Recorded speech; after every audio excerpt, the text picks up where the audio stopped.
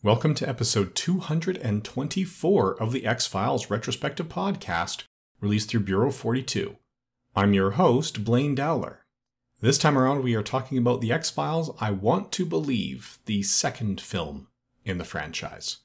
Fox was actually ready to go back to film and make a second movie right after Season 9. They actually approached Chris Carter at the beginning of Season 9, telling him we want to do another movie. And Carter basically said, no, we've got two new characters in the office with Doggett and Reyes. We've got a lot of things to line up. We'll talk about it. We'll do a second movie, but not right now. And then once Season 9 wrapped up, they were just too tired and needed a break. So again, they put it off for a little bit. It was early 2003 when they started sitting down and trying to put it together. That's when they decided this was going to be a standalone film. Since they wouldn't have a TV series on the air with a Running Myth arc, that was going to be their goal.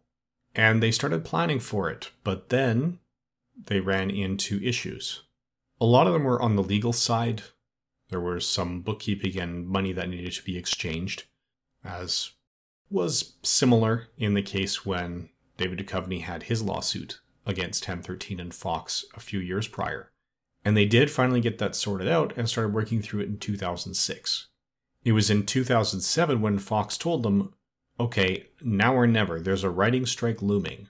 And we don't want to wait until that's done because we don't know how long it's going to be. And they were afraid that it was going to be too long after the end of the series to really tap into the fandom. So they put it together and eventually started filming it in late December. And that gave them a few other opportunities.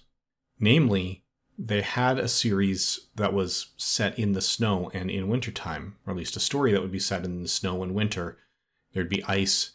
So it was written specifically with a couple ideas in mind for locations that were in and around the Vancouver and Pemberton area in BC. That allowed them to combine a lot of the casting crew that they'd had before. So the film was directed by Chris Carter, and it actually was his feature film directorial debut. He directed quite a few episodes of television up to this point, mostly on the X-Files, but this was his first feature, and Carter co-wrote the script with Frank Spotnitz. This would also turn out to be the final X-Files contribution by Frank Spotnitz. Now, the plot in this is mostly straightforward. Early on, we do know that Scully is now working as a medical doctor. She is completely out of the FBI, and she is approached by an agent of the FBI saying, if you have a way to get in touch with Mulder, all is forgiven. We need him back for this case. And Scully does know Mulder. He's actually hiding out in their home, gone into hermit mode. He's got a shaggy beard, which apparently Duchovny hated because of the shooting schedule. It wasn't practical to use a real beard. That would have to be regrown and shaved and regrown and shaved. So they had a fake beard that had a habit of melting under studio lights and shifting on him. It was apparently quite unpleasant to wear. But he is in this hermit mode in their home. She brings the situation to him, and he does eventually agree to help because there is the life of a young FBI agent on the line. And the reason that he's been involved is because there is a psychic who has been giving them some good leads, but they are trying to figure out if he's the real deal and legitimately psychic, or if he's just an accomplice to this crime, since he does have a criminal record for having sexually abused 37 boys when he was a Catholic priest. So this is a character that Scully has zero patience for, and Mulder is only giving him the time of day because there is some kind of hope for him. As things develop, we do learn that Scully has a particularly difficult case in the hospital. There's a boy who's got a presumably fatal disease. There is no confirmed treatment. There are radical experimental treatments. And the people in the Catholic hospital that she's working at are telling her, we cannot help this boy. Instead of prolonging his death and giving him more pain, let's find him a hospice that's going to ease his suffering as he departs this plane. And Scully's not willing to give up on him. And that's a lot of the conflict. Scully is now devoted to her work as a doctor and is resisting getting involved in the investigation, whereas Mulder feels like himself again. As the evidence comes in and he starts to work the case, we see him get more active. We see him shave his beard, which is that Hollywood code for, they're pulling their stuff together and they're getting ready to move forward. And he is the one that is starting to believe that maybe this priest is getting the visions and he is helping them psychically. We do learn that the FBI agent is only one of a series of kidnapping victims, and it's actually an illegal organ transplantation ring that's going around and is responsible for this. And one of the married couples is actually dying of lung cancer, so they are doing experiments that were actually inspired by Russian experiments that Chris Carter had seen videos of YouTube, where they'd attached 2 heads to one dog, and they started talking to American researchers as well and found that, head transplantation is possible. They cannot reattach the spinal cord, so you're still paralyzed, but the mind and consciousness can be kept alive with these procedures. And that is a lot of what inspired what's happening here. So they continue the investigation and eventually do track this down, partly because of comments made by Father Joe, which he says he doesn't even understand why he made them. The words just came out of his mouth. But they do bring it in. It's not in time to save the FBI agent or many of their other victims, but they do stop the ring and save the newest victim, who was run off the road because they were being stalked at a local swimming pool. And they do bring it all together. Now, in terms of the guest cast, naturally, David Duchovny, Gillian Anderson, and Mitch Pileggi are back in their roles. We don't see Robert Patrick as John Doggett or Annabeth Gish as Monica Reyes. They were talking about bringing them back, but it sounds like for Carter and Spotnitz, Mulder and Scully were the pair, and it really was about their story. And if they didn't have a firm role for them, they just weren't included. So they are not back in this incarnation. And as we discussed last time, or the time before when we were discussing The Truth, Robert Patrick has not returned to his role in The X-Files, although Annabeth Gish will when it comes back to TV. Now, in terms of the other cast members here, there are some new faces and some very familiar faces. One of the new faces is Amanda Peet. She is best known for her work in 2012, A Lot Like Love, Identity, and The Whole Nine Yards. At the time of this recording, she has 69 acting credits to her name, including a recurring role on the series Dirty John as Betty Broderick. Here she plays the FBI agent who has familiarized herself with the X-Files and brought Mulder back, but is not generally pleased or not generally popular in the FBI because of it. Now, the guest character who had the role written for him was Billy Connolly. He's best known as a comedian. He is actually known for his work on the IMDb for the voice of Fergus in Brave, Il Duce in Boondock Saints, John Brown in Mrs. Brown, and Dane in Hobbit: Battle of the Five Armies. Now, Chris Carter brought him in having seen Mrs. Brown because he knew he had dramatic capability. He knew he had the charisma and the impishness to be likable, and he would be able to get you some sympathy for a character that should be wholly unsympathetic. When you're talking about a character inspired by the Catholic Church scandal who has molested 37 children, there's no reason to be sympathetic to this character in any way, shape, or form.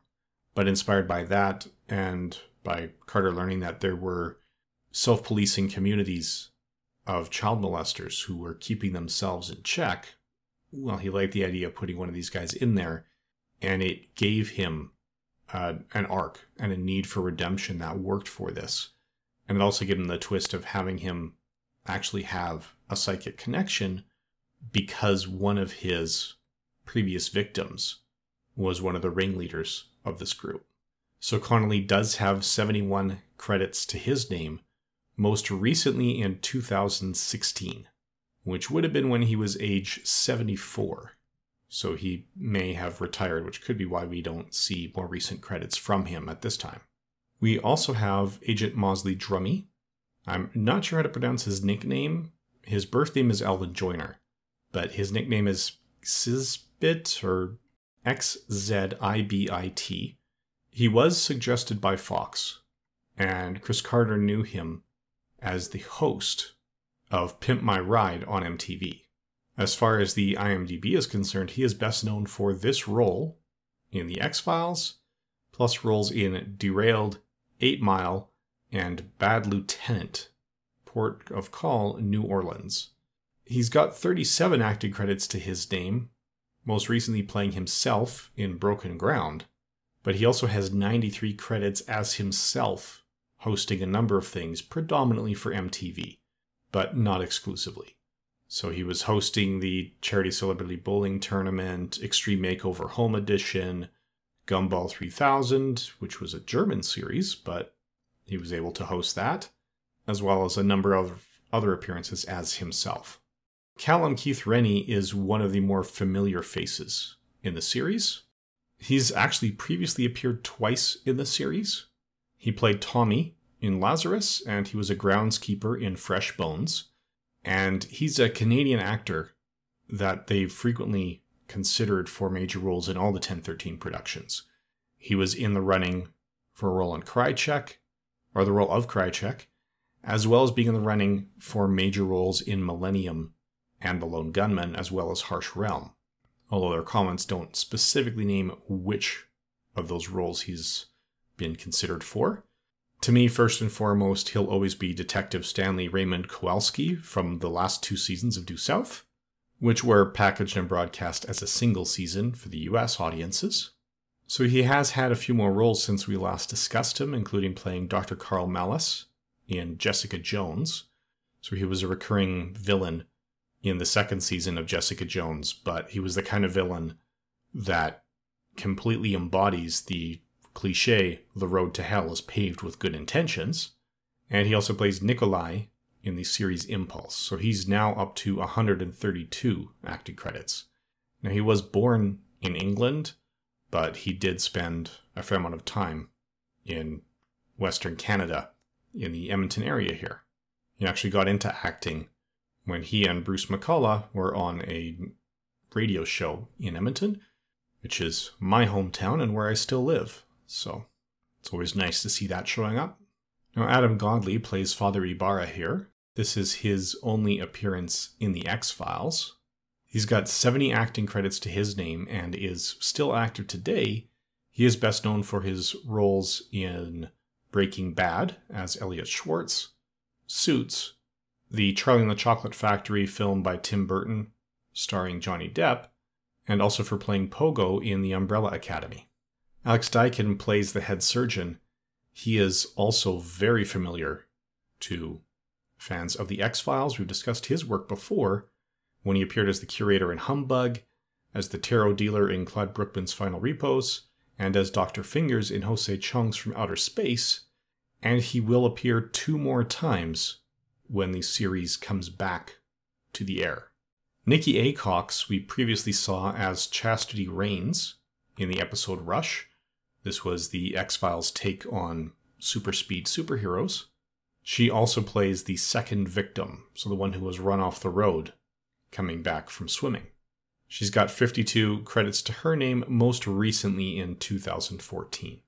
Now, Fagan Woodcock plays Franz Tomczysyn. I think I'm pronouncing that name remotely correctly. Tomczezyn, who appears to have been named after a member of the production crew. He's got a grand total of 6 acting credits to his name, and this is the role he is best known for. He also appeared in a short film called POV, Da Vinci City Hall, The Gutter Diaries, Merlin's Apprentice, and his most recent appearance is as the elusive crime lord in the episode of Psych titled Lock, Stock, Some Smoking Barrels, and Burton Guster's Goblet of Fire. That title tells you a bit about the tone of Psych. Highly recommended.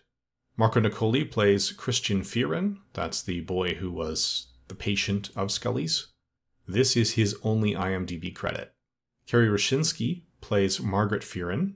The IMDb lists 24 credits for her, most recently in 2015.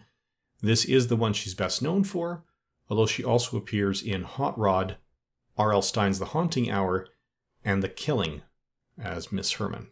Now, Spencer Mabey is best known on the IMDb for playing Bear Fearon in this, as well as directing I Really, Really Like You, The Eternal Void, and Little Pig. He's got 22 acting credits to his name, most recently in 2016, although he has been directing since then. So he may not be doing a lot of acting these days, but he is still active in the industry. Veronika Hadrava plays the female assistant. This is one of her 26 acting credits, and she is best known for this role, as well as roles in Supernatural, The Unseen, and Fringe. This is her only credit with 1013 Productions. Now, Denis Krasnoglov is an interesting one. He's got 7 credits to his name. This is his final IMDb credit, playing the male assistant. His first IMDb credit is playing the one-armed leader in Terma, although he wasn't actually credited on screen. But he's the man who cut off Krychek's arm. He's also appeared in 7 Days, Samantha's Art, The L Word, Children of Fate, and Alternative Dispute Resolution. Patrick Keating plays the Slight Man. He's got 53 acting credits to his name. He is still active today. He is best known for his work in 1922, Summer of 84, and The 4400. He has also appeared previously in The X-Files. He played Donald Gelman in Kill Switch, and will come back again in the rebooted series. Now, Roger Horshaw plays the elderly gent in this. That is his sole acting credit in the IMDb. Unfortunately, he passed away on May 2nd, 2020. So this is likely his only acting credit that's going to appear on the IMDb. He did win Tony Awards in both the 46th and 54th Annual Tony Awards, and has also appeared in a Stanley Marcus documentary as himself that is still filming. So I suspect that although his IMDb credit list is fairly short, if you could look him up in some sort of Broadway credit database, he would have a lot more credits to his name. Now, Stephen E. Miller has 173 acting credits to his name. The most recent completed work was released in 2014, although he is listed as Gene in Room 19, which is in pre-production, but has not yet come out. He's best known for his work in Scooby-Doo 2, Monsters Unleashed, Da Vinci's Inquest, RV, and Best in Show. He previously appeared as Coroner Truitt in the pilot episode of The X-Files, as Tactical Commander in Dwayne Barry, and as Wayne Morgan in Piper Maru. Santha Radley plays Monica Bannon, so she's got a very brief on-screen appearance as the agent that they were sent to find. She's got a very distinctive look and was immediately recognizable. The IMDb says that she's best known for this role, as well as roles in Slither, 13 Ghosts, and Tomorrowland. She also plays Mrs. Meeks in The Chilling Adventures of Sabrina. She's been a homeless woman in 2 different episodes of Supernatural that were 5 years apart. She's got 50 acting credits to her name and is still active today. We previously discussed her work when she played a waitress in the postmodern Prometheus. So she is the actress that poured the coffee in Mulder's lap, if memory serves. She also appeared in a Canadian comedy titled Way Downtown, which I also recommend. Now, Lorena Gale is another familiar face who unfortunately passed away in 2009. She is best known for her work in Freddy Got Fingered, Halloween Resolution, The Butterfly Effect, and Traitor. Here she's the doctor that joins them in the Zoom call when they are discussing the options for the sick boy. A lot of our listeners would probably know her primarily for her work as Alosha in 8 episodes of the rebooted Battlestar Galactica, or even more likely for the 3 roles that she'd previously played on The X-Files, as Ellen Bloodsoe in Shadows, Nurse Wilkins in One Breath, and as an attorney in Elegy. Donovan Stinson plays the suited man here.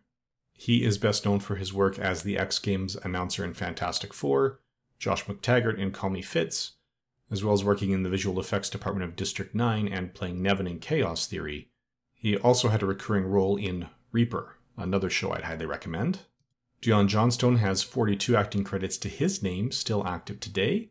He's best known for his work in Core, The Tempest, Dreamcatcher, and playing First Cop in this film.